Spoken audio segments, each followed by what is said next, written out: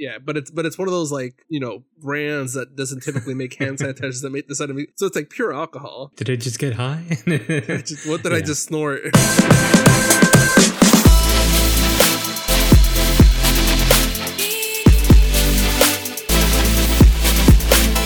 Welcome to episode 138. This episode of 2OC, we talk about more video games coming to TV, wonderful news, and it's Anton's birthday week. I'm Alan Flores. Yeah. I'm Anton Duan.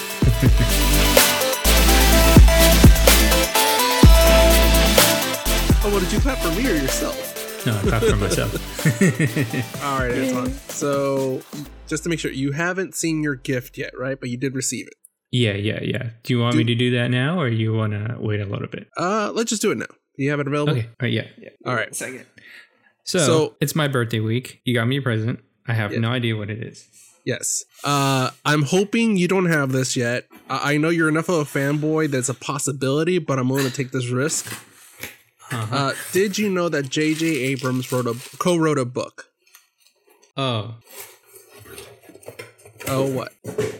Wow. Okay. This brings back a lot of memories because I was supposed to get this book a long time ago, but I just never got around to it. I totally forgot all about it. I have been and being a big JJ fan as I am, I'm kind of shocked that I didn't buy this. It's been on my Amazon cart for I think since February. Oh wow, so it's been that long. Yeah, dude, I totally forgot about this because I remember 2013 was like a long time ago because I remember vaguely because I was doing that puzzle. Remember that? Yeah, little puzzle box, right? Yeah, the little puzzle box I had. And it just brought me down like a loophole of like different things. And that was the same year that this book came out. And I think it was during the time also where JJ's office was getting an upgrade. Because, in Santa Monica, they have this building called the National Typewriter Company. And that's the headquarters of Bad Robot. But not a lot of people know that because when they go there, they just see like, it's a company that makes typewriters or something.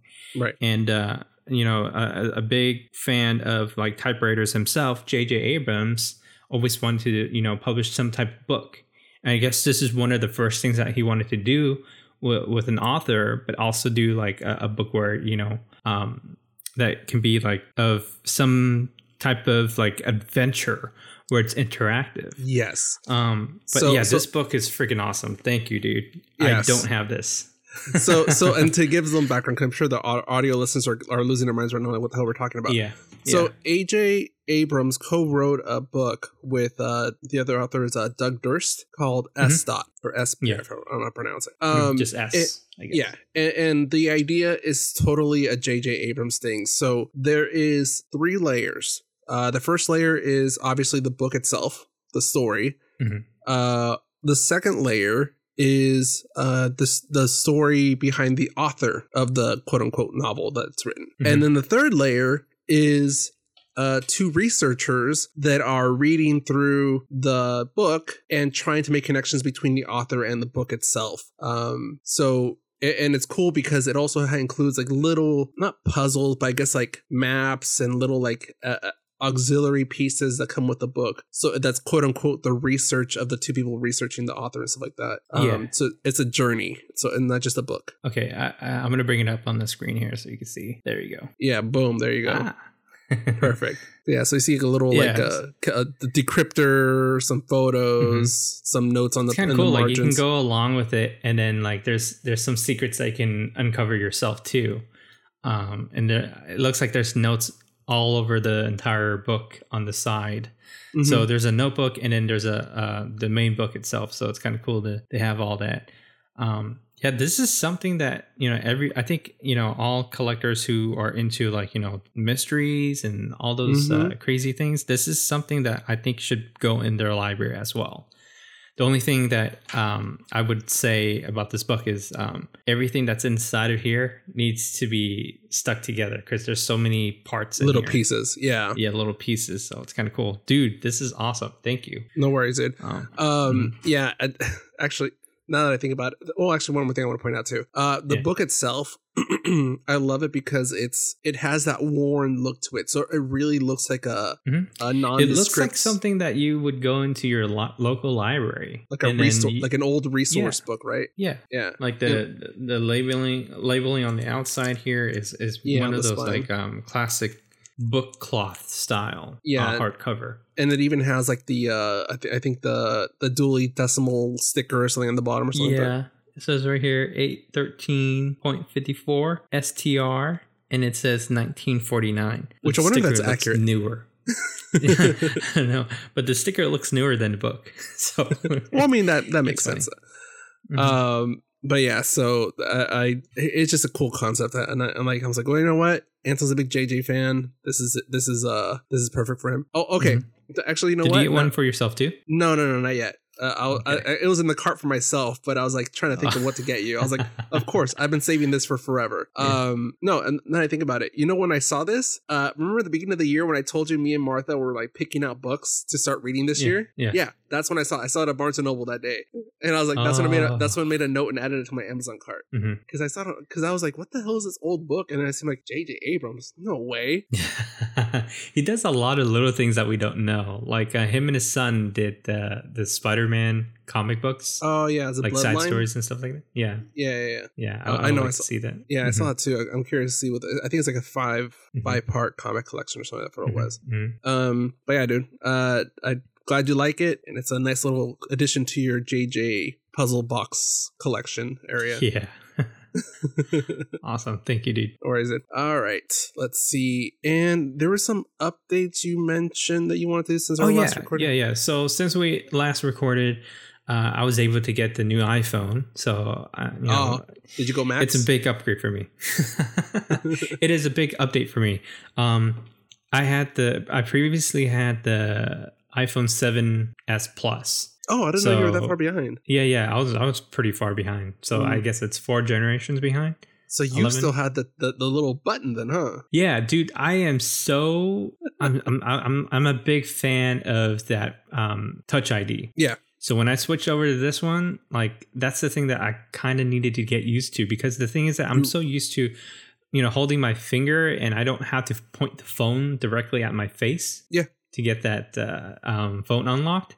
And it kind of pisses me off sometimes because like I'm not looking directly at the phone. I'm just having the phone on the table or something. Yeah. And I'm trying to turn it on, but it just keeps going to that keypad where I have to punch in my passcode. Yeah. So little behind the scenes here. So if you're watching our YouTube channel and you ever see me fully look off to the side, it's because I'm trying to subtly look at my phone, but I need to unlock it.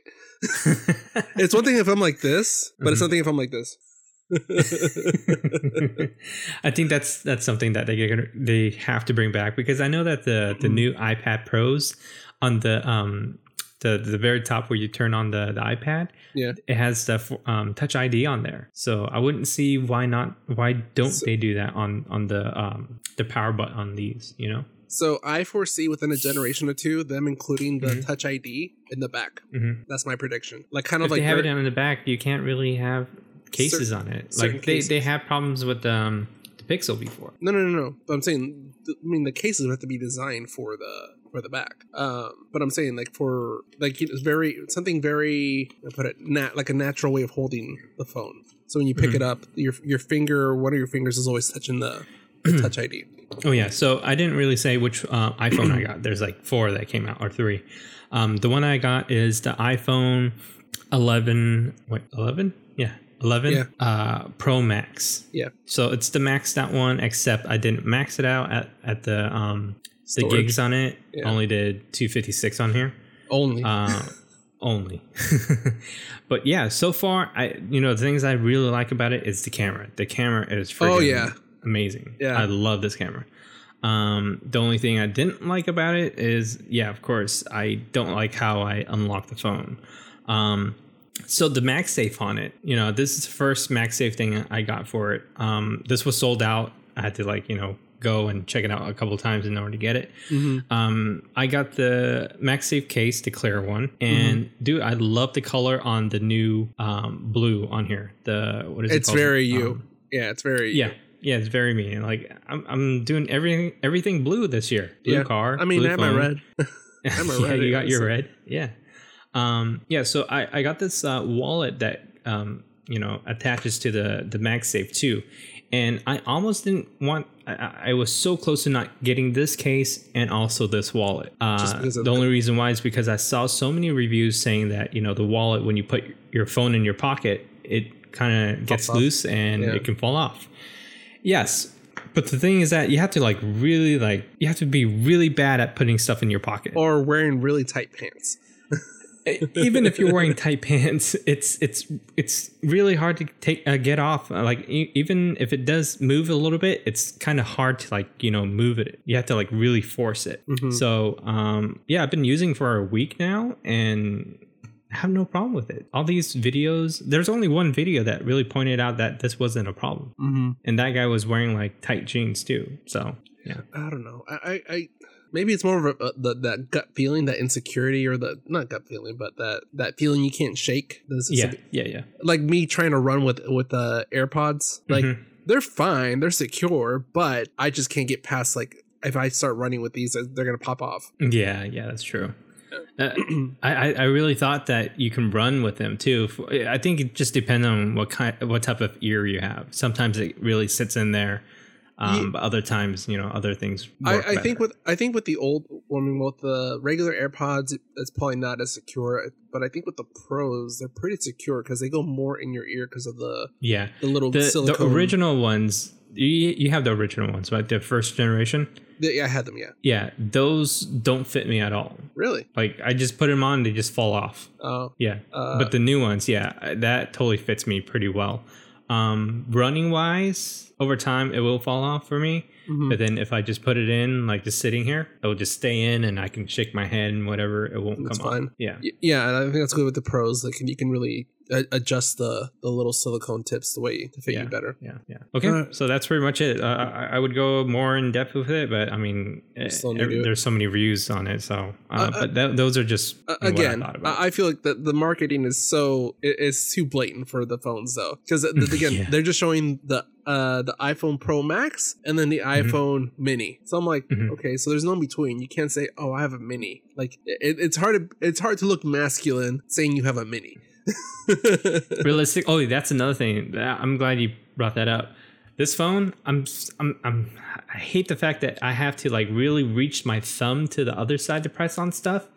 And other times I'm like, okay, I guess I'll have to use my other hand. I mean, I have to use my other hand, but that's defeating the purpose of having a handheld device, is to do everything with one hand. I haven't seen the actual the iPhone 11 in person, so I don't know what the size difference is, but I can only go as far as up to here. I can't go to the very corner. Diagonally. Oh. Yeah. I can only go to here. It's a stretch. Yeah, it's a stretch. Yeah. So realistically, the only reason why I got this phone is because it's got the stabilizer built in it. The regular Pro doesn't have it. Otherwise, I would have got the regular Pro. You mean the Mini? No. It was the Mini, the Pro, and then the Pro Max. This is the Pro Max. Oh, okay. The commercials I've seen. It's only the two phones, the Pro Max, and then the Mini. It literally just shows the Pro Max, and then they spin around, and it's the Mini on the other side. Yeah. Yeah. So that's pretty much it. So I think the Mini came out during the same time as this one. So. Yeah. All right. Actually, before we start with our headline news, I got to tell you a fail that happened right after we finished recording, or the next day. Okay. I went to Target, and I can't believe this hasn't happened to me throughout this whole pandemic. But I went to Target, got all my stuff. When I got back in my car, I had my routine is I sanitize my hands before I start touching anything, and then I take off my mask and then make sure everything's wiped. This time around, I don't know if I was rushing with the hand sanitizer, but I went to go take off my mask and I inhaled nothing but pure alcohol. And it was it felt like I took a shot in my lungs. Oh my gosh. Yeah. Well, was it your hand sanitizer or was it the Target one that they had? No, it was mine, but it's okay. But it's one of those brands that doesn't typically make hand sanitizers that make this out of me. So it's pure alcohol. Yeah, that was oh my god! It took me a second to kind of what just happened. Did I just get high? What did I just snort? Yeah. All right, I should tell you that, Bale. All right, let's get on to headline news here. Okay, headline.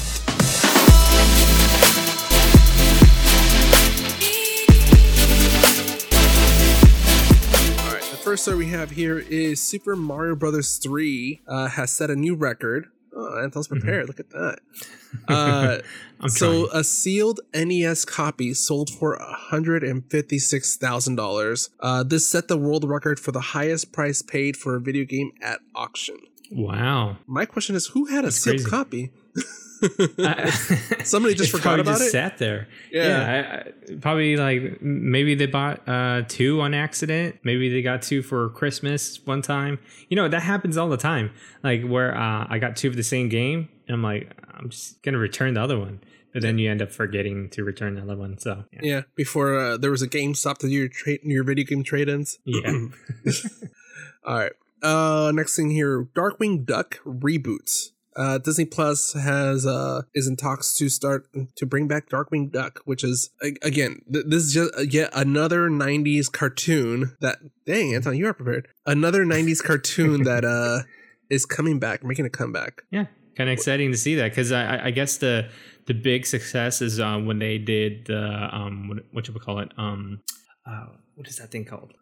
You just had it. The Animaniacs? DuckTales. Oh, DuckTales? DuckTales. Yeah, DuckTales. Oh, that's true. Success on that kind of brought them to do other things too. Which is kind of how they originally came up. Wasn't it DuckTales? Then it spun off into like all these like duck shows. Yeah. In the 90s, and now it's kind of doing the same thing. Yeah, that was 3 years ago that it came out? Yeah. So, I mean, I was a Darkwing Duck fan, but I think mainly because it just looks so much like Batman. Like a duck version of Batman. All right. More TV news here. Wonder Girl. So CW is in talks or is in the process of developing a Wonder Girl series with a Latina lead. Oh, that's interesting. Yeah. Okay. I like the Latin vibe to it. Yeah. Okay. I mean, they're trying to add some diversity, and since it's CW and it's gonna be a live action, well, I'm assuming a live action show. It's gonna go into whatever's left of the Arrowverse, because they really need. It's funny, the Arrowverse expanded so quickly, but then now it's quickly declining. Both because one Arrow left, and then Supergirl is wrapping up her series. So really, from the original show, it's The Flash, Legends of Tomorrow, Batgirl, and there's one missing, Black Lightning. Oh yeah, Black Lightning. Yeah. Yeah. Well, they needed some fresh new stuff too, so I think it makes sense for them to go something a little more bold. Something that is part of the well-known forefront of the DC characters. Yeah, and that's what I was thinking too. I'm like, besides Batgirl, I think they lost a lot of heavy hitters with when Supergirl left. All right. Next one. I think you're gonna like this one. The Last of Us series. So HBO has given us a series order for The Last of Us. I am pretty excited about that because, there's a lot of PlayStation stuff that is being shopped around. Mostly the IPs like Last of Us, which is this one, and Uncharted, which is a movie now that we talked about last week. And it's very exciting to see that because like these games have won a lot of awards, and it needs that recognition of, being,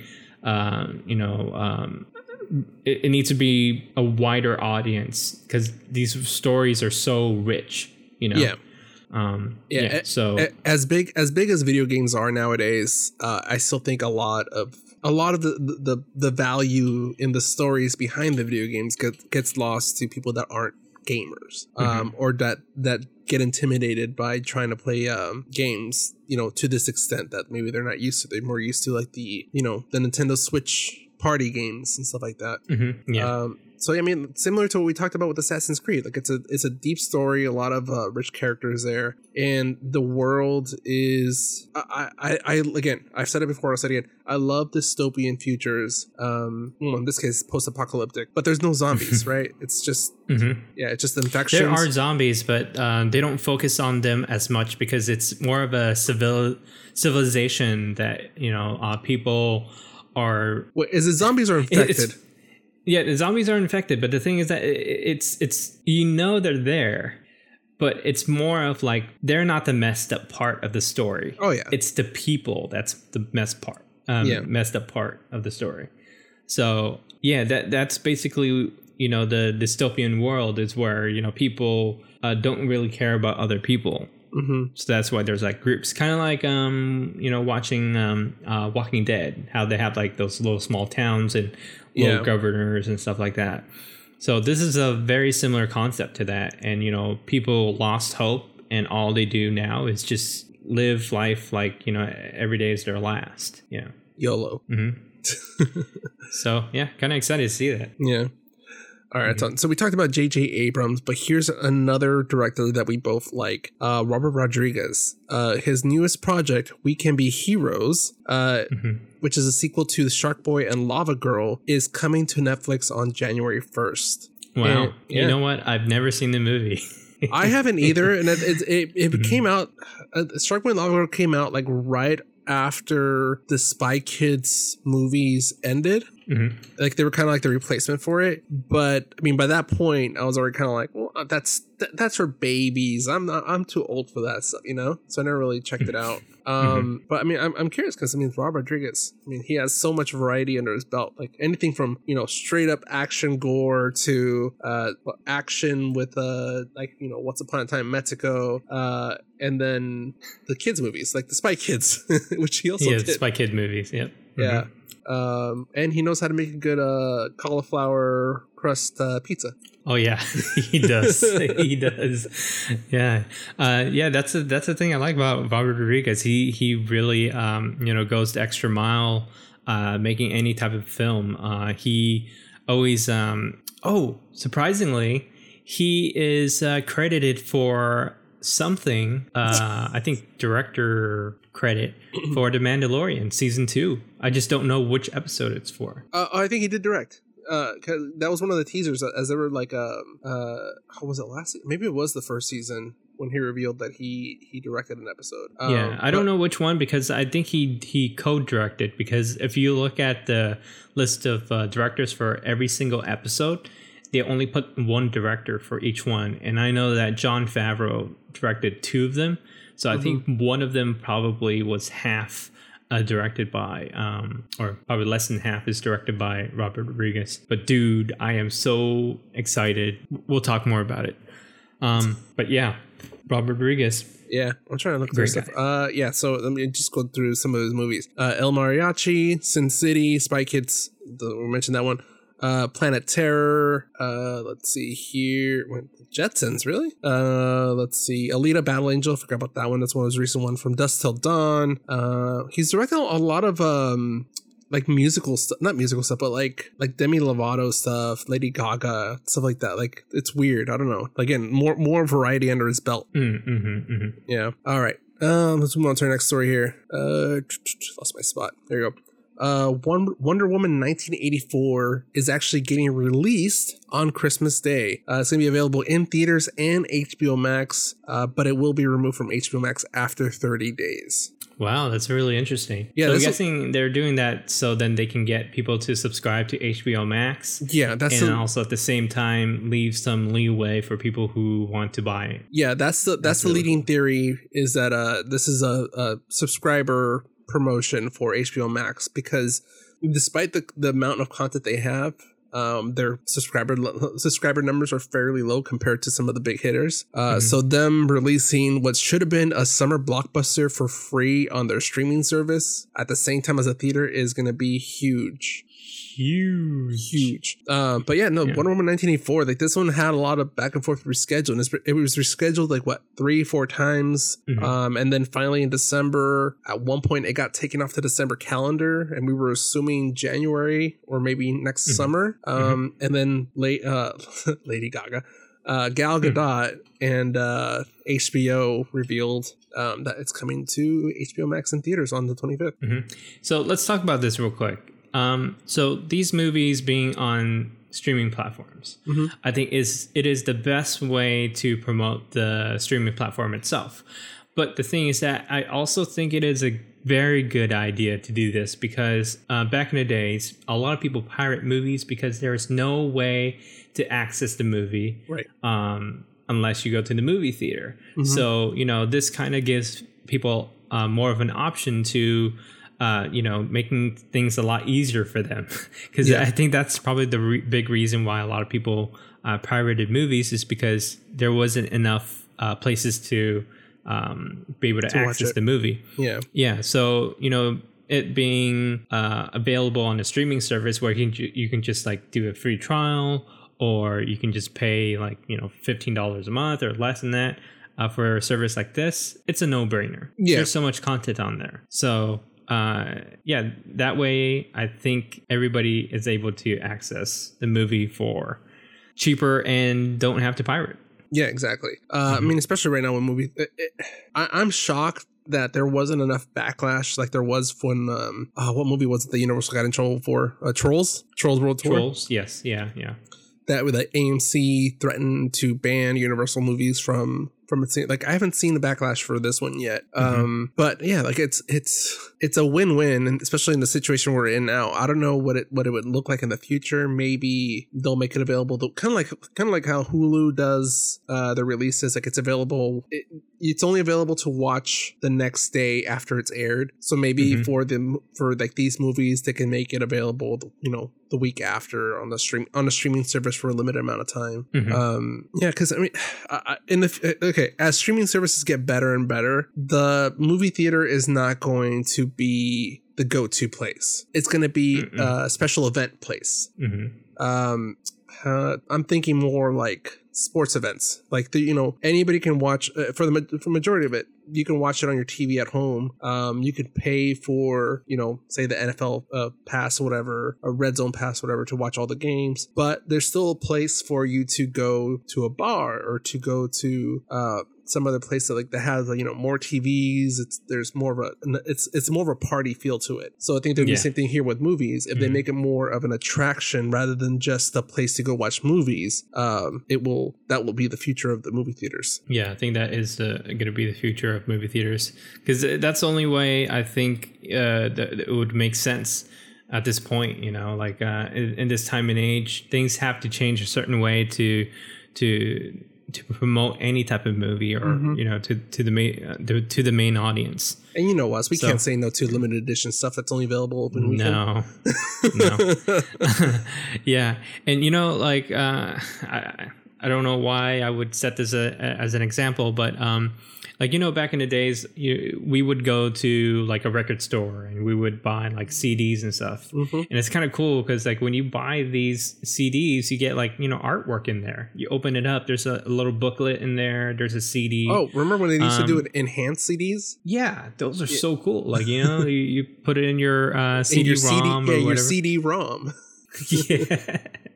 Yeah, and then you get like music videos that you couldn't download anywhere. The only time you get to see music videos, the only time you get to see music videos is if you watch MTV or something, you know. And even then, you only see like 30 seconds of it, anyways.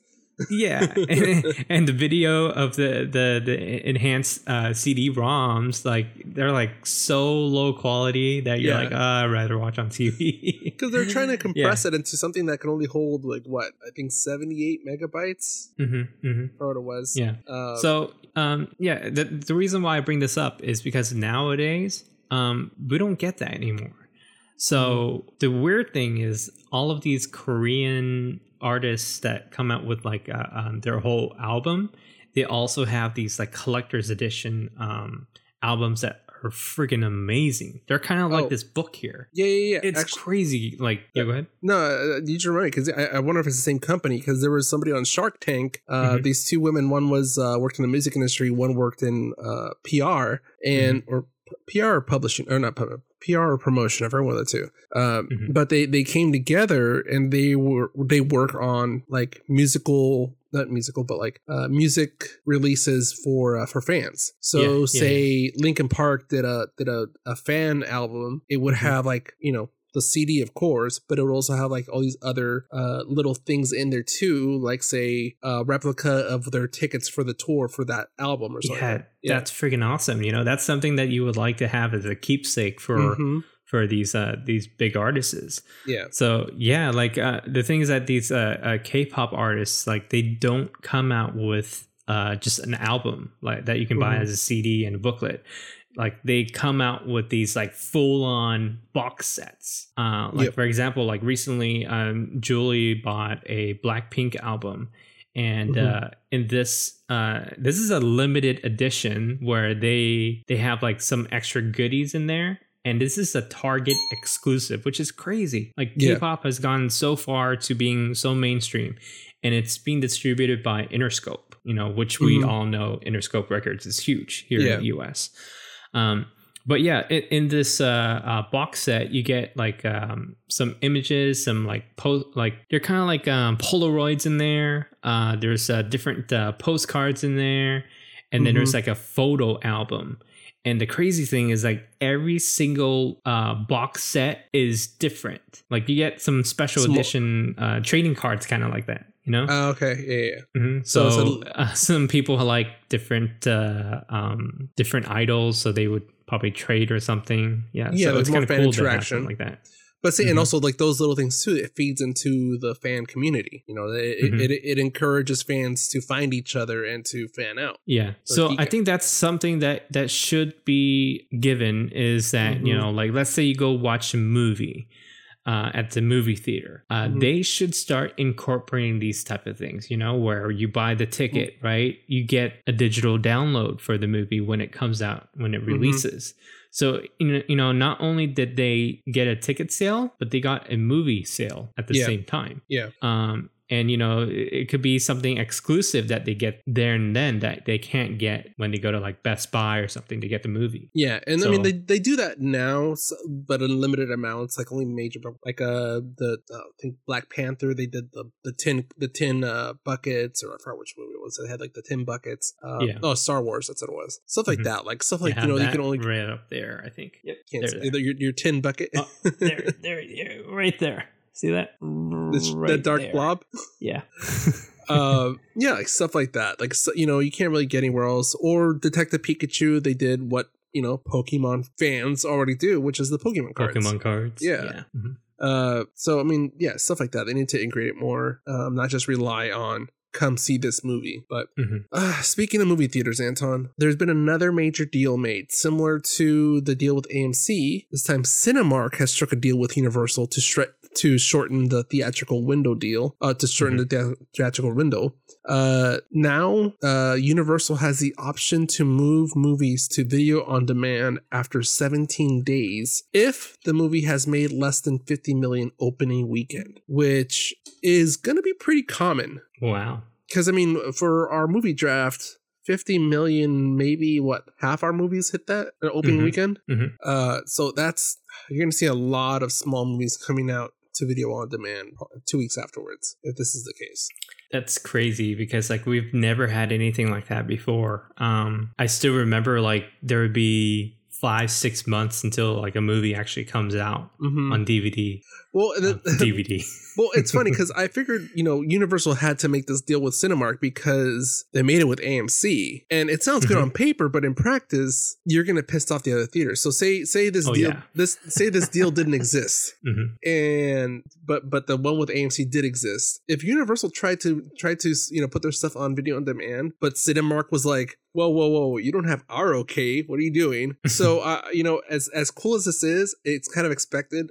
You know what? Next one has to be Regal or one of the other, like the other major theater brand that they need to make the same deal with, so they don't get any issues down the road. But I think just Tinseltown is part of Cinemark and stuff. So I think just Cinemark and Regal.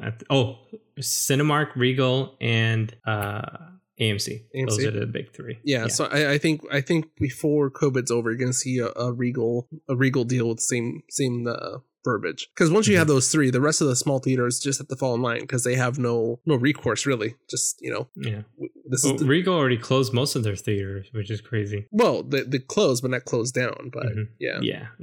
I actually need to plug in my laptop really quick. And it's crazy. I think AMC right now for my area, they're doing theater rentals for $100 where you can pick like certain movies. I think Tenet is also on the list too. And you get to bring a total of 20 people with you. Yeah, I think here it's 150 to 200. I forgot what it was. But yeah, same deal. I think it's like up to 15 or up to 20 people. I forgot what it was. Dude, I would totally do that with like close family and friends. Yeah, if I had a bigger immediate family, I would. Like that seems like such a good deal. Like yeah, like I can say, like I know a couple of friends that like they're really close to their their cousins or whatever, and like that's their their social bubble during COVID. So I'm like, this would be perfect. All right, let's see here. In our last headline here, Chaos Walking. So this is a movie that came out of nowhere, at least from my perspective. Okay. It did not come out of nowhere. It was supposed to come out 2 years ago. They had to keep reshooting this damn movie. No, that's the thing though. Like I didn't see anything out of this until like it just came up on an Instagram ad for me. Again, Instagram. They just know me too well. Well, I'll circle back to that in a bit. So Chaos Walking, it's scheduled to be released on January 22nd, and I didn't put down where it's going to be available. I think Netflix. I need to look that up. Sorry. So it's starring Daisy Ridley and Tom Holland. This was actually filmed in 2017, so they're going to look a little bit younger than people are used to. So the story is, in a dystopian colony on a planet called New World, Todd Hewitt, Tom Holland, has grown up believing a virus has killed all women and given all living creatures the ability to read each other's minds and hear each other's thoughts in a stream of images, words, and sounds called The Noise, which is kind of cool. If you see the trailer, as Tom discovers or finds Daisy's character, his mind is kind of going through a lot of like different random questions and thoughts, and you see them as kind of like holograms or like a projector right in front of him. Yeah. So basically it's like a sci-fi version of What Women Want. Yes, exactly. Yeah. I can honestly see this like it's like being very bad in real world. Damn, that girl's hot. Private thought. Yeah, it's like a Homer Simpson. Don't think a sexy thought. Don't think a sexy thought. Dang, I didn't look it up. I know it's gonna be one of the major streaming services, but I just can't remember which one it was. Apologies for typing. Yeah, it's going to be, let's see, where is streaming? Release date would be January 22nd. I think that's going to be the first time it's going to be released in movie theater. So I guess movie theater? Is it movie theater? Huh. I could have sworn it was something else, but I guess not. All right. We'll double check that. But yeah. You're right. It's going to be streaming on Netflix, but there's no release date for it yet.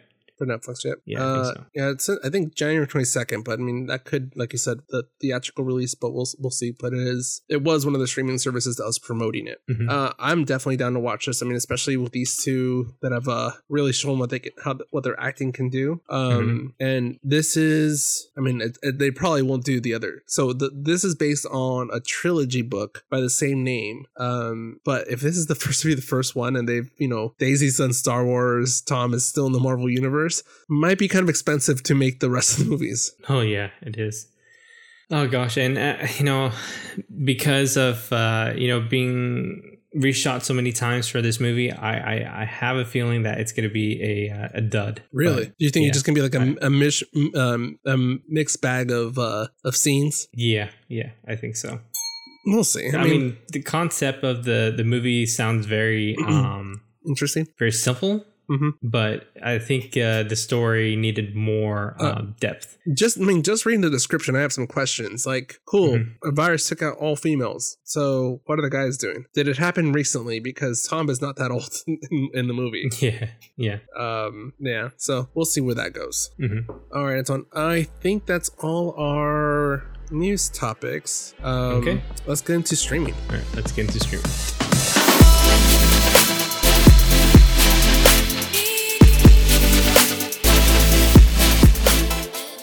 First one?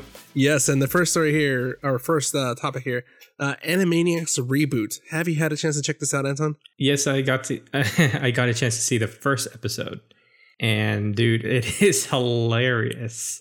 I can't remember how funny Animaniacs is, and dude, they totally delivered on this first episode. It is like, so funny. They did not skip a beat. It's the same humor. If anything, I think they got more edgy because they're not on broadcast television. But the voices are on point. The jokes are on par with where they were, if not better. And I just love like how they just reference themselves. Like they there's one episode which I think, since you saw the first one, you didn't see the other ones, where they are talking about Yakko and Wacko are arguing with each other, and Yakko was like, Don't worry, Wacko. You know what? We'll all get our turn. I'm all about sharing credit. And Wacko's like, yeah, sure, Mr. Songs with all the countries, referencing the video that went viral. Yeah. And it's funny because I was watching. There's a few Trump jokes, and I'm like, wow, like they really put Trump in there. But I'm like, you know what? In the 90s, they referenced Bill Clinton a lot. They always popped up with the saxophone. Yeah, they did. They did do that in this one too. Yeah, well, just the beginning part, yeah. Mm-hmm. But yeah, they referenced Trump. And it's funny because it's almost like they can read our minds because as I'm showing my brother the show because they didn't know it already came out.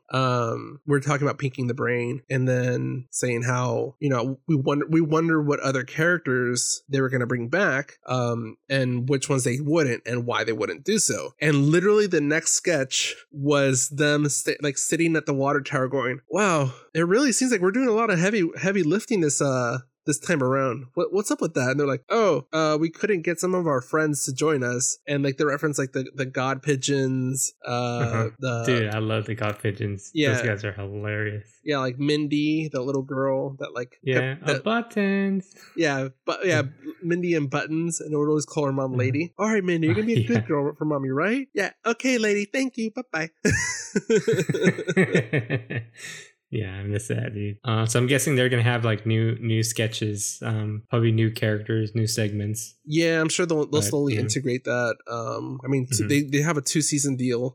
I can easily, if money isn't an issue, I can see that getting extended, and I'm sure once their budget gets more established. I like how they said that they mentioned that they can't be super relevant because each episode takes 8 months to produce. Oh yeah, well, just that first song of the entire series, they even admit, this song's being written in 2017 or no, 2018. We don't know what's happened since then. Oh, let's just make it up. And then there's one point where they reference like how bad things have gotten, and I'm like, oh, if only they knew what 2020 had in mind. Yeah, it's crazy. Yeah, I wish they can be like Family Guy, where they can go last minute with like a week prior to do like a last minute joke, a segment at the end of because like most of the current stuff usually happens at the very end of the episodes for Family Guy. Yeah, either that or they find a spot in the middle of the episode where they can just splice. Yeah, and then just like zoom in on something. Like for example, there was I think it was the recording of some type of killing or something, like a murder or something like that. And I think all they did was they just spliced it and then just put like a clip of a recorder playing and then Peter reacting to it. What the hell? That sounds like Seth actually. I don't know, but one thing that my brother did point out was that they haven't brought back the Wheel of Morality that they used to play at the end of the original Animaniacs, and that was purely for FCC compliance. So when you're on broadcast television, you have to have during certain hours you have to have an educational component, especially at the time the Animaniacs were on when kids were getting home from school. They wanted the whole kids WB to be educational to some extent. So that's how they would do the Wheel of Morality at the end. Just, bunch of silliness and kookiness. And at the end, they're like, oh, yeah, here's your lesson for this episode. Here we go. Don't fart in a jar. So... the fart in a jar. So I think if this is successful, maybe they'll bring back Hysteria. Because I guess Hysteria was a pretty big thing, too. Those little babies that tell you like history. Oh yeah. You know what you were thinking Hysteria? Yeah. I was thinking of I was thinking of Freakazoid, like the image of him popped Freakazoid. Up. Yeah. Yeah. All right. So I mean, so far I like it. I like what they're doing. Yeah. I just hope that they're able to find some way to make it more relevant to current events. But yeah, I freaking love it. It's hilarious. Again, I think now since their budget is established, I'm sure like the first couple episodes they had to they didn't get a series, they didn't get a straight to order series or to get the money right away. So I think as the show goes on, similar to Rick and Morty, not they really got the orders in and they have the money behind it, they can move faster and kind of work more continuously. The jokes will get better, but yeah, so far I'm in love with it. Did you see the Rick and Morty PS5 commercial? No, I didn't. Well, I don't think I did. It's really funny. Like it's so stupid. It's kind of like I don't know if you saw their Pringles commercial. Yes. Yeah, they also did the Kool-Aid one too, which is funny. But anyways, yeah, it's funny. That was it. It's funny. That was it. Funny. All right. Speaking of HBO Max, well, previously HBO Max, the Fresh Prince of Bel-Air reunion was released. I was a huge Fresh Prince of Bel-Air fan. Anton, were you? Yeah. I find it very funny. Yeah. So the reunion is about, I would say, an hour and a half off the top of my mind. And I thought it was really well done. It's the entire cast coming together. They're just sitting around they reconstructed the set, both the kitchen and the living room. They're all just sitting around the living room talking. It's funny because there's parts of it that are pre-set up, like, you know, some clips. Like they have a small projector screen set up for them to watch like some compilations, and but the questions or the moderating definitely seemed ad hoc, because they're probably they're all like saying hi to each other. They're like, hey Nets, oh my god, I've seen you forever, and they all sit down. They're like, so what was your favorite? But once they got the ball rolling, they really they brought back some good memories. They gave us a look behind the scenes. I mean, they talked about, when they talked about James Avery, the dad that played Uncle Phil. You know, I always knew that he was a very respected theatrical actor, and, you know, he took his job very seriously. But they talked to him about as a mentor, and both as an actor, but also as a black role model.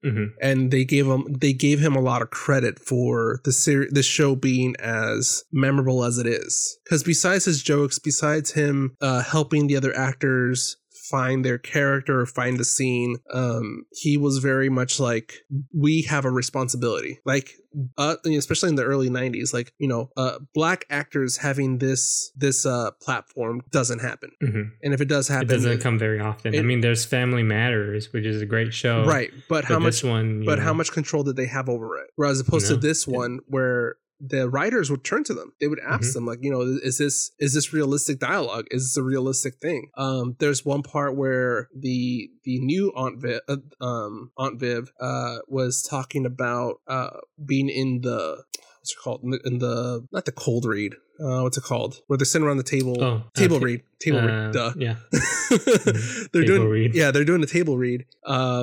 And she stops. She goes, no, this isn't right. And like, what do you mean? And she turns to the writers like, we need to change this. If Ashley said this to her parents in real life, she would get smacked across the head. Like, you don't say this to, you know, they try, so they had to tweak the dialogue to make the kids, you know, rebellious or kind of bratty, but at the same time, not fully disrespectful to parents.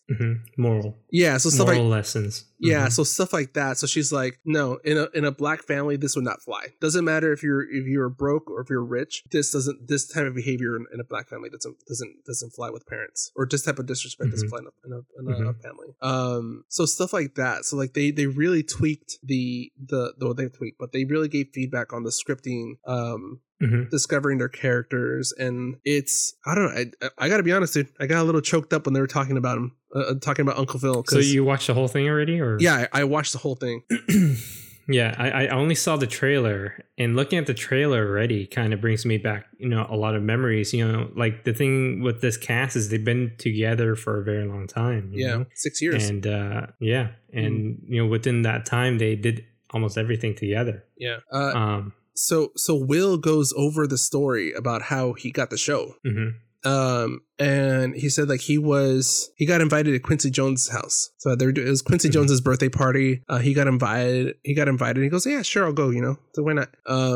He's sitting down, and Quincy kind of like turns to go like, hey, I have an idea for a show. And he pitched him the idea, and he goes like, oh yeah. That's cool. And he goes, where are you from? Philadelphia. All right, cool. So the main character's from Philadelphia, and stuff like that. So, and then he's talking, he's like, yeah, I'm interested, you know, like, I'm not really an actor, but give me some time and we can talk it out. And he goes, would you be good with auditioning? Yeah, I'll audition. And he goes, cool. He yelled at everybody in the room, everybody clear out. We're going to do an audition. And it turns out that there were some NBC executives there also that would have like pretty much everybody that would be needed to greenlight the show was there. So it was an impromptu audition. Thing.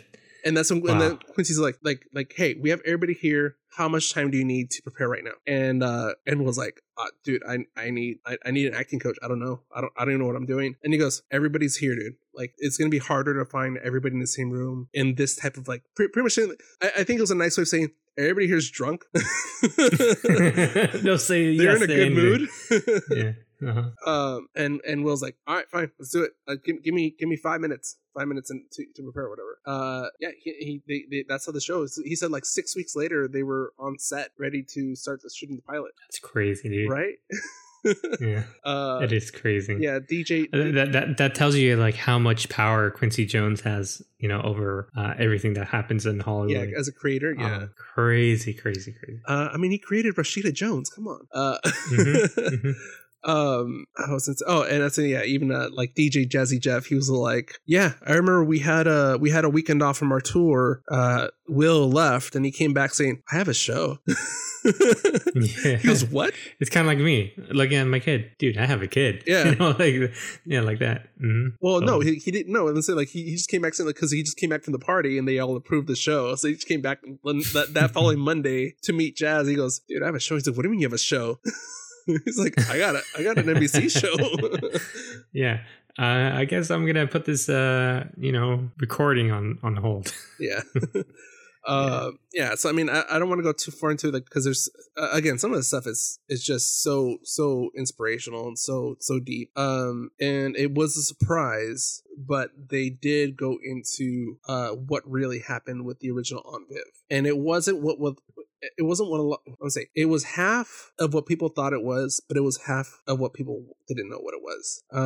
So I won't say exactly what happened, but since they did reveal that the original Aunt Viv makes an appearance, there is a very intense 10 minutes because they haven't seen each other in like 28 years. Mm-hmm. So their first time interacting was on camera, and it was it's a messed up conversation. Not against each other, but like just what was revealed. But yeah, that's the thing that that kind of brings everything to a close, because people were questioning it for a very long time. They got no closure. I mean, people knew what was going on, but the feelings between everybody, they don't know what that felt like. Well, and as they're talking, they reveal also that neither of them really knew the other person's side. So it kind of everybody got on the same page at that point. The original Aunt Viv, I'm blanking on her name now. I don't know why. And also the audience. So highly recommend it if you're ever been a Fresh Prince of Bel-Air fan. This is. I love the stories they told and their interactions. And they kind of explain their character development too over time and the reasoning behind that. Yeah. All right, dude. Let's move on to The Mandalorian. Okay. We got to see episode 3 and episode 4. Yes. So I guess we're going to be talking about spoilers in this episode. I mean, if you haven't been caught up, because really by the time this comes out, I think episode 3 / chapter 11 has been out for 2 weeks now, so shame on you. Skip ahead 10-15 minutes if you haven't caught up with The Mandalorian yet. Okay. So chapter 11, The Heiress. This is one that I was excited to talk to you, and I hated that it happened during our weekend off, because this is one that we talked about because we knew Katie Sackhoff was joining the cast, but we didn't know exactly what character. But we speculated that it was Bo-Katan. Oh, you're skipping the episode 4? Well, no, episode 3 right now. 3 and then 4. Oh yeah, okay, that's right. Sorry. Chapter 4 is the Heiress. It's kind of cool. Yeah, so you did speculate that Katie Sackhoff was gonna be Bo-Katan, and what did she show up as? She showed up as Bo-Katan. Yeah. And I was really skeptical, at first, but when I saw her in character, I'm like, dude, that's Bo. And that is freaking awesome. And it's funny because most of her badass moments happen with her helmet on, but just the way she carries herself, just, you know, her as an actress, she comes off as a badass. Yeah. And I think she knows that character so well because she played that character in the series, in the Clone Wars. Yeah. And as well as the Rebel series. Yeah. So, and it's funny because I feel like people are over analyzing these episodes more than before. But the first headline that I saw, I don't know if it was on IGN or Nerdist or something, but they were talking about how Katie Sackhoff's Bo-Katan breaks something, what's it called, a bad habit by the Star Wars universe, and that is that characters that it should be in their 50s or 60s rapidly age. So like they used Obi-Wan. He was supposed to be in his I would say 60s or what it was. Technically he was younger than Luke was in The Last Jedi, but they made him look way older. Yeah, they did. Yeah. And then same thing with, well, like I said, Luke was supposed to be in his, like, you know, late 50s, early 60s, but they made him look like he was in his freaking 70s. Yeah, but apparently Bo-Katan, who's supposed to be, I think, in her 40s at this point. She comes off as, you know, still relatively young looking, if not, you know, a little bit younger than her age, but still kicking ass. Yeah. So a lot of people, you know, that I know that haven't watched Rebels and haven't watched any of the other series, so they don't know who Bo-Katan is. So what I tell them is, you know, she's from Mandalore. She's from kind of like a clan. And the thing is that she is related to Satine. Which I'm not familiar with. Which you're not familiar with because I think she is known as Senator Satine or something. Something. She's royal. Satine is Obi-Wan's girlfriend. Oh. Yeah. They were supposed to go off with each other. Did they introduce her in the Clone Wars? Because I think they did introduce her in the Clone Wars, and Ahsoka was there too, and so was Anakin. And you know, Anakin kind of knows that they both like each other. But the thing about Obi-Wan is he's very strong. He's not as weak as Anakin. You know, having Padme. You know, they had many encounters together, and she always, you know, wants him to, you know, go off with her, but he's like, no, I have things to take care of. And you know, she also has a lot of things that she needs to take care of because she's royal. She needs to take care of Mandalore. Right. But anyways, this crazy thing happened, and I don't want to spoil it for you, but yeah, but then, you know, I guess Bo is kind of like the only person in the clan that has enough influence to lead the rest of the Mandalorians.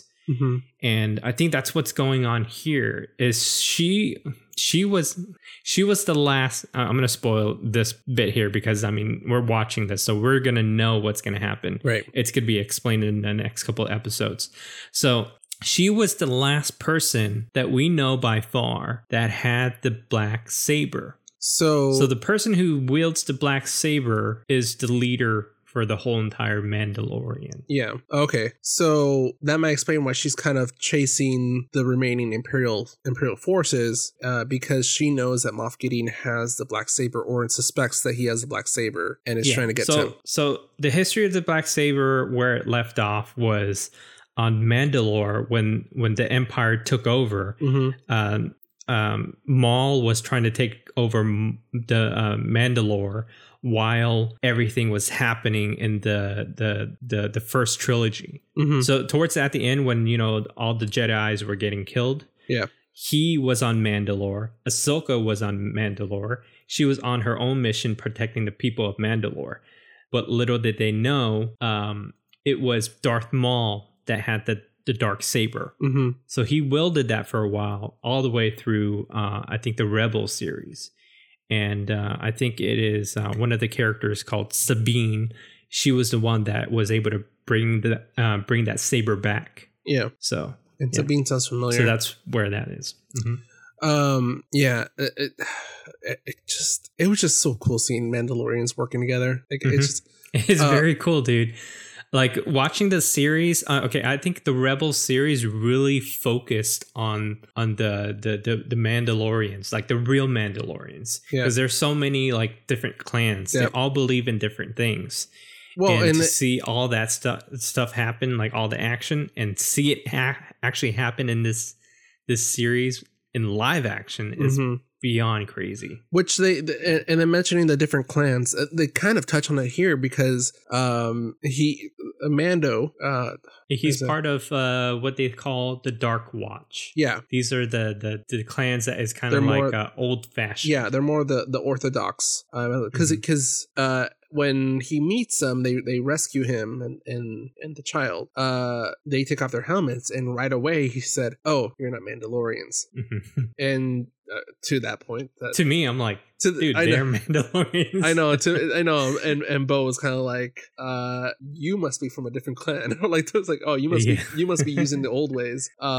It was that part, and then the other thing we find out is just how freaking loyal the remaining Empire is. I mean, as the ship is getting taken over, was it I can't remember because it's been 2 weeks now, but was it Moff Gideon that gave the order to destroy the ship? Yeah, like so the commander kills his crew and takes over as the pilot and starts nosediving the ship back onto the ground. So it's hold on, my dad apparently thought my brother was here. So I lost my train of thought. Oh yeah, so we see just how freaking loyal the remaining empire is. Like they have to be, because with no leadership really, and the empire is kind of scattered. Any people that are still that are still in line with the empire, they have to be hardcore. And it's crazy because this is leading to the New Order. This is leading up to like Snoke and stuff, which is kind of crazy to see where that's going. I want to know if they're going to bring in the Red Tide, if there is any Red Tide left. Yeah. All right, Don, ready? Oh, actually, before we go to the next one, a quick note. Bryce Dallas Howard directed Chapter 11, which is very...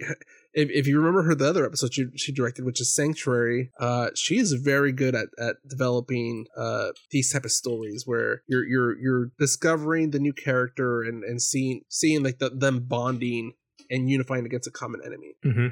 It's kind of crazy because, like, you know, her dad being a very famous director, and she's kind of like taking this reign of like being like the next generation of Howard. Yeah. You know, it's kind of crazy to see that. But dude, she did an amazing job, I think, because I think the previous season she was able to direct one episode where it was like a crazy action scene where it was like the village against the raid, the bounty hunters. Is it bounty hunters? I thought it was some raiders. It was like some raiders, and it's crazy to see her be able to have that type of I've never seen her do anything else except acting. So her directing, I think this is pretty cool to see where she's going to go with, you know, in future. I would like to see like a full feature-length film from her directing. I wonder if she's done anything with Jurassic Park, but anyways. All right. So the next chapter here, chapter 12. Oops, what's on the wrong page? The Siege. So for this one, the Mandalorian goes back to find some old familiar friends, Cara Dune and Greef Karga, which is played by Gina Carano and Carl Weathers. No surprise here, considering how much screen time Carl Weathers has, but he's also the director for this episode, and I think it's his Mandalorian directorial debut. Yeah. I think that's really cool. He's a legend. I totally respect him. I'm sorry, but doing what he does. But Arrested Development put an image of him in my head that I can't get rid of. Don't throw away. He goes as. Go ahead. I said, don't throw away the steak bone. Just, you know, there's still some meat on it. You know, put this in a boiling pot of water. Throw some veggies in there. Boom! You get yourself a stew. See, I go as far back as with him. In Rocky, you know, Apollo Creed as Apollo Creed. Yeah. When I told my wife Julie that, she's like, "What? He was Apollo Creed? That's crazy." Yeah. And I showed her a picture. She's like, "Whoa, he's." Well, he's also older. Let me see how old he is. Yeah, see, he is currently 72. Yeah, so he was born in 1948. So yeah, he's leave him alone. He's had his fitness. He's been more fit than we have. So I cannot talk smack against him. Yeah, true. All right. Yeah, so for this one, so many pieces here. So since Mando's been gone, Cara Dune has been busy trying to clean up the system. Greef Karga has been trying to not establish control, but stabilize his planet, by fighting off Imperial troopers and making sure he's getting rid of what he calls the villainy and scum. And again, we have some more adorable Baby Yoda stuff happen here. Starting off light with the Baby Yoda stuff. He stole a kid's macarons. We assume macarons. Macarons. And one thing I started seeing is a few bakeries started doing Mandalorian promotion for light blue macaroons. Hey, take advantage of what's out there, dude. It's funny because I somebody posted on it, and it's literally just light blue macaroons with the Mandalorian logo on the bottom left of the picture. I'm like, what? I'm gonna go to my local macaron shop tomorrow and I get one of those and see if they taste like what Baby Yoda's eating. I'm guessing they're blueberry or no, they are. Raspberry? I think they're milk flavored. Oh, because, God, they're that color. Oh, the blue milk. Oh, blue milk. That's true. Yeah, I didn't make that association. Yeah. So okay, we also see another returning character here. Mithril, who's played by Horatio Sands, which was he played by Horatio the first time around? Yeah. I did not recognize him. And the funny thing is, after I learned who it was, I was like, it's obvious. Like, he has prosthetics, but it's not that many prosthetics on his face. Yeah, it's not. Yeah, it's just what was it? The glasses?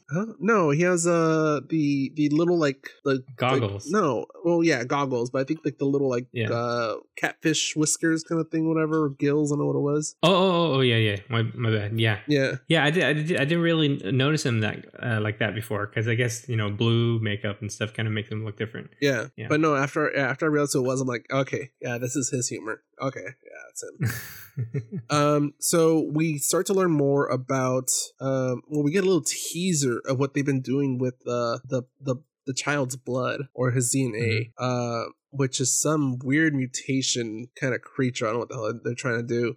Maybe try to do hybrids. Just for me looking at it, I think it kind of looks like they're creating like some type of like clones that may be leading to like Snoke or something, and maybe this is how Palpatine was being reanimated. Oh, that's true. Especially, maybe that's what it is though. It's because they're trying to infuse whatever.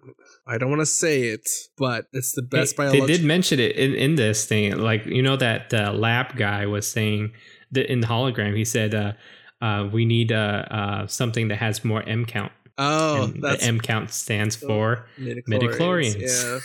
Yeah. But it makes sense. So if you are a strong Force user and Force sensitive, Force sensitive, and you're trying to develop a clone body, there's no guarantee that your clone body will have that same connection with the Force. So you have to make a compatible body. Make sure you have the right the up to date USB connections. You can't be trying to connect USB-C to. You gotta have USB-C. Yeah, you can't have the old USB 1.1 or 1.0. No, I like how you make that reference to cloning. That totally works.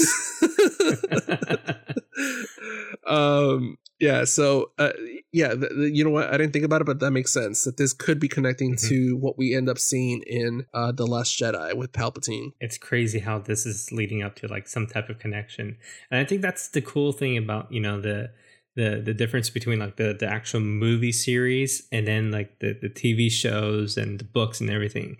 They start to connect everything and make everything richer, like the whole entire lore of it. It has more meaning, They're fixing their mistakes, because that is one criticism. Yes, I totally agree. Fixing their mistakes? It's the plot holes that they can't fill in, that people keep asking questions. They're like, that doesn't make any sense. Oh, that's what. And they're like, well, hold up. That's what Rogue One did. It fixed the plot hole for New Hope. Yeah, but it made it so much richer too, It which did. is crazy. It did. It added value because you're like, holy crap! The answer was obvious, but it was obvious because those people sacrificed so much to get those plans. Yeah, no, because that was one of the comments or criticisms was, okay, you mean to tell me that, you know, again, spoiler alert for Last Jedi. But you mean to tell me that somehow that the Emperor has had a cloning facility that nobody's ever heard of and that never been mentioned before, and that's the twist? Like there was no foreshadowing to it. There was no mention of it ever before, but now they're going retroactively and they're introducing the work that led up to it, which is this takes place 30-40 years before The Last Jedi. So yeah, I agree. It's all coming together, Anton. And then all right, dude. And okay, as I mentioned last one, people are over analyzing the stuff that comes out or the actions of the child. And for this one, there was an article I started seeing. I didn't click on it because I thought it was just stupid to begin with. The headline was, "What is the Mandalorian trying to teach parents and children?" When this episode of the Mandalorian where the child steals another kid's macaroons. I was like, it's a show and it's a small part. Like, he's a toddler. Like, he was yeah. The thing is that they don't know how old he is either. Aren't they? So technically, like, he's still like he's. I think they said he's 75 years old. Yeah, I remember it was like 60, 70, so around there. Yeah. And Yoda died at 900 something. So. So he's probably, I'd say 1.5 early toddler years, because he's walking around. He's able to walk around. He just has very little, and we don't know what the development for his race is. We just know that they age at a different rate than we do. All right, Anton. All right, that's all I had for The Mandalorian so far. One more thing. He's been into like 2 episodes already, but the guy that is the dad in Kim's Convenience. Oh yeah, Blue. He's a pilot. Yeah, they call him Blue. I'm guessing he's part of the Blue Squadron. Yeah. And again, cool to see that. And again, awesome. I'm happy they're showing that the rebellion is actually trying to maintain order. They're very disorganized, but they're building. You know, they're doing what they can. They're doing what they can. They're like, and that's why they try to recruit Cara and all stuff like that. But yeah. So we'll talk more about next episode about chapter 13 and probably 14, depending on our schedule. I hope they keep Cara Dune. I kind of like that character, but the only thing is that she has some controversial stuff going on right now on the side. Oh, because she's people are calling her out because she is supporting Trump when it comes to the whole ballot thing or whatever. I don't know. Maybe I think that's what it was. I just heard that she's saying a lot of things that she's not supposed to say. But yeah, people only get mad when people go for that. There's the thing though. They're still just actors. They have no political knowledge beyond that of a normal person. They have the same information we do. They just have a platform to talk louder. Exactly. And yeah. All right, dude. Yeah. Let's not do politics. I'm just saying. I think it's stupid when people try to cancel. It's fine when they're saying what they want to hear, but when they start saying something like, "Oh, you don't believe what I believe?" Anyways. All right. Yeah. Yeah. That's all I had for that one. Okay. Let's get to our last segment here. Let's get into games.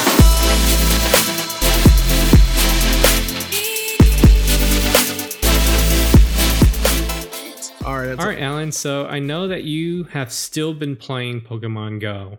What's new with Pokemon Go? Oh, you said I've still been playing. Yes, I've been playing. So Niantic being the developer of Pokemon Go, has been testing some new updates and new ways of playing, especially because of COVID. It's forced them to try to get a little experimental with like certain perks. So say your incense that usually are used to attract Pokemon, they last twice as long and they're more effective. They've introduced remote raids, so instead of a traditional raid pass, you can also get a remote raid pass, which allows you to reach a raid or gym that's further away from you than normal, or your friends can now invite you to raids. So if I'm doing a raid here in Westminster, I can send you an invite and you can join me at the raid here. So kind of like the how they do it in the actual game. Yes. Yeah. Like what is it? Sword and Shield. Yeah, Sword and Shield. Mm-hmm. Yeah, that's kind of cool. Yeah. So they've introduced that. The latest thing they've been playing around with is the trading distance. So I thought this was especially useful because I am a Pokemon hoarder, which means I will hold on to specific types of Pokemon, so usually ones that are hard to find, or okay. Let me ask this question. Yeah. How big is your bag now? Well, that sounds like a personal question. That's all. 2,100. Dude, I still remember when the maximum was like 200. Yeah, 200. Yeah, I know. Yeah. That's a nice thing too, is that you get gold coins for holding the gym longer. What was that? Oh, so like me and my friends from my office would occasionally trade them, because it was there's a chance that your Pokemon can turn lucky, and what that means is that its stats get automatically boosted, and it gives you a better chance of getting a perfect Pokemon. Perfect IV Pokemon. Individual values. For those that don't know the game, it's measured in 3 categories: attack, defense, and stamina. So if all those stats are maxed out, it is a perfect Pokemon. But with COVID hit, that kind of ruined the trading. So I couldn't see my coworkers or my friends. So lately, I think 2 weeks ago, they did a test that you can trade with somebody as long as they were within, I think the test range was 5 to 10 kilometers, which pissed. So you can drive close to each other. But well, it pissed me off because it was literally like at the border. Yeah, right at the edge. Like I can touch John Wayne Airport, but I couldn't get. But they did another one this week, and they just extended it today up to 30 to 50 kilometers, which is pretty much all of Orange County. You can pretty much trade with anybody in Orange County from the comfort of your home. I hope they keep it, but it has been very, very fun going on the different Pokemon Discords and just coordinating trades. Yeah. Well, I do like that makes it a lot easier. But I do like the fact that, you have to meet up in order to trade in the past. I do wish, that they have like a Pokemon Center that you can go to where you can hook up to the PC, just put an offer. But that's more of like what's in the game. Just put like an offer. I have a Railu looking for I don't know. A gift, something like that. It's automatic tries to find it. Yeah, that'd be nice. But I mean, for now, I'm happy with the distance trading. So yeah, I've been clearing out some of my space. All right, Anton. Moving on here. So PS5 launched 2 weeks ago. 2 weeks ago, last week. Like it's a blur. A week and a half. Yeah. So PlayStation CEO Jim Ryan has said everything is sold. Absolutely everything is sold. I'm spending a lot more time trying to increase supply to meet the demand. He's saying like they're not hoarding them. They really just don't have any more PlayStations. Like whatever. But they have I think they just recently did a second batch of orders that you can order, but that's all they had. Yeah, that's what he's saying. Like they are all sold out. Like it says PS5 units are completely sold through the retailers. Like it's done. Like whatever retailers have, like that's all they have for now. And I heard that they will have more before the holidays, but they're not putting out any date. Yeah, but that's all they have. Yeah, which oh my god, dude! Like it is. How bad is the secondary market going to be for this? If they, I don't know. It's because or what? How much is the price point that we said? 500, 400? I think it's $399 for 400. These are going to be going for 1,000 at least. Yeah. Oh, that sucks. I did see pictures of people with like 40 of them in their house. Yeah, and that's the thing too. People knew there was going to be a shortage, so they bought from different sources at once. Yeah. By the way, I had a dream about that. I dreamt that I bought a PlayStation, Anton, and they had more behind the counter, and I was like, you know what? Yeah, I'll buy 2. My second thought was, hey, Xbox is sold out too, though, right? I mean, I'm assuming, yeah. I mean, they're gonna be at the same, they're on par, but this is just, it was a headline because there was a CEO coming out saying, that's all we have. Yeah. It's funny because this morning I read up on somebody on Reddit. And they said they went into a GameStop and they're like, usually when you want to buy any system right now, none of the stores have it. So he randomly walked into like a GameStop and said, hey, stupid question, but do you have any Xbox Series X? And the guy behind the counter was like, here you go. Like, sure, I'll take it. Yeah. and then he's like, oh man, I am $500 poor.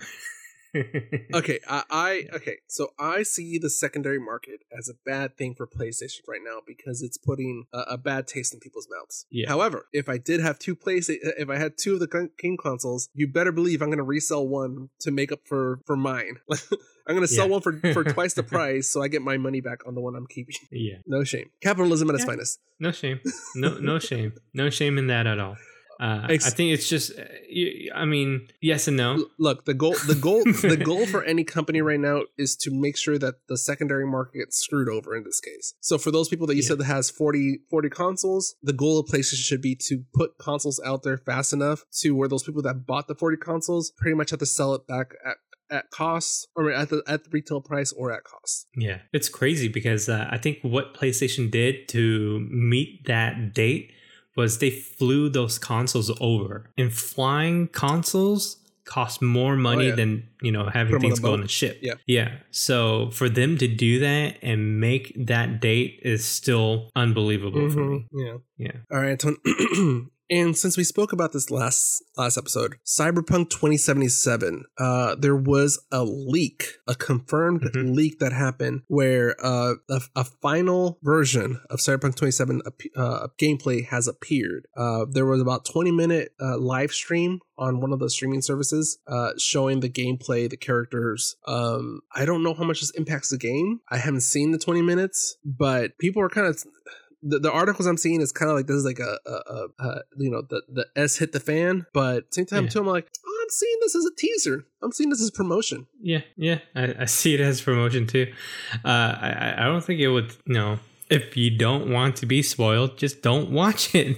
Yeah, that's the whole point of it. Like, it leaked. Like whoever wants to see it. But yes, that guy shouldn't have leaked it. But if he leaked it, I guess it's more publicity for them. Oh, and I bet you that Microsoft, PlayStation, and then developers, they're looking for the person that has this, because even though the 20 minutes might not have spoiled the story itself or like a major part, if they're playing through it and they try to reveal the ending or like the key parts of the story, then that'll be bad for the game, because then now you have one source leaking out the entire story, as opposed to kind of all the gaming community playing through it. There's no way that person can finish the game, though. And from what I heard, this is a very long game. Well, and that's what I'm saying, though. Is right now the goal for PlayStation, Xbox, and the developers is to make sure that doesn't get that far. Yeah, exactly. Yeah, so for me, reading some articles this morning, I think some people have copies of it already, which is kind of crazy. Yeah, well, okay, so... It's not just one person. Well, no, it was one source that leaked the 20-minute live stream. But yeah, that's what the article was saying, that there is... Beware that there are physical copies of Cyberpunk 27 out in the wild. Which, actually, this one says that the release date for Cyberpunk 2077 is December 10th. That's not really. That's like in another 2 weeks. I thought they moved this to Q1 of 2021. No. It was supposed to release in November. Right. And then they pushed it an extra month. They said 30 days doesn't hurt. Oh, maybe I'm thinking of Halo then. Well, there you go. Now I know. All right, Anton. If people want to maintain us from getting pushed to Q1 of 2021, how can I do that? They can do that by going to our website and supporting us by buying something from our store, maybe a t-shirt, hat, sticker. And if there was something that we talked about on the show or on our show notes or social media, there should be a link that takes the user, the audio listener, to Amazon.com, and it gives us a little kickback when something is purchased. And you can also follow us on social media at the 2OC on Twitter, Instagram, and Facebook. You can send us an email to mail@the2OC.com, and don't forget to give us a thumbs up or 5 stars, whatever the rating system is on the podcatcher app you are listening to us on, but especially Apple Podcasts. Yeah. Today's podcast is also brought to you by Audible. Get a free audiobook download and 30-day free trial at www.audibletrial.com/the2OC. There are over 180,000 titles to choose from, and you can use it on your iPhone, Android, Kindle, or MP3 player. Starting tonight. Let's see here. In about another hour, I can probably start listening. To Ready Player 2. Yes. So highly recommend Audible trial for that. And then if you're interested, I just finally finished J.K. Rowling's book, Robert Galbraith, aka dude, this last book was pretty amazing. I think even though she had all that controversial thing that was going on, I think this is probably one of her best books yet. So, I'm just excited for the next one. Yeah, I'm assuming that if her book ever gets made into a movie, they're going to tweak the background or some of the details of the character, but they have already. Oh, did they? You can watch the show. Yeah, they have a mini series for each book. Nice. And I think they're on they just finished the last book. They start shooting the next book, I think, in the spring. So it comes out in next October. Okay. Yeah. So highly recommend it, dude. It's freaking amazing. Really good. Yeah. I totally forgot that the Ready Player 2 came out tomorrow until I got. So I'm getting the book tomorrow. Yeah, but I kind of you want to get a head start. Yeah, but I didn't know until or I didn't remember until I got the notification this morning that my book has shipped. I was like, sweet. Yeah, so Ready Player 2, that is definitely going to be on my reading list. And I need to get back on my reading routine. I've been kind of slacking on both my workouts and reading the last month. So I need to get back on it. Okay, I think that's it. Let's wrap it up, dude. All right, Anton. So for the 2OC, I'm Al Flores. And I'm Anton Duong. See you guys. How did we get to an hour and 40 minutes? Holy moly.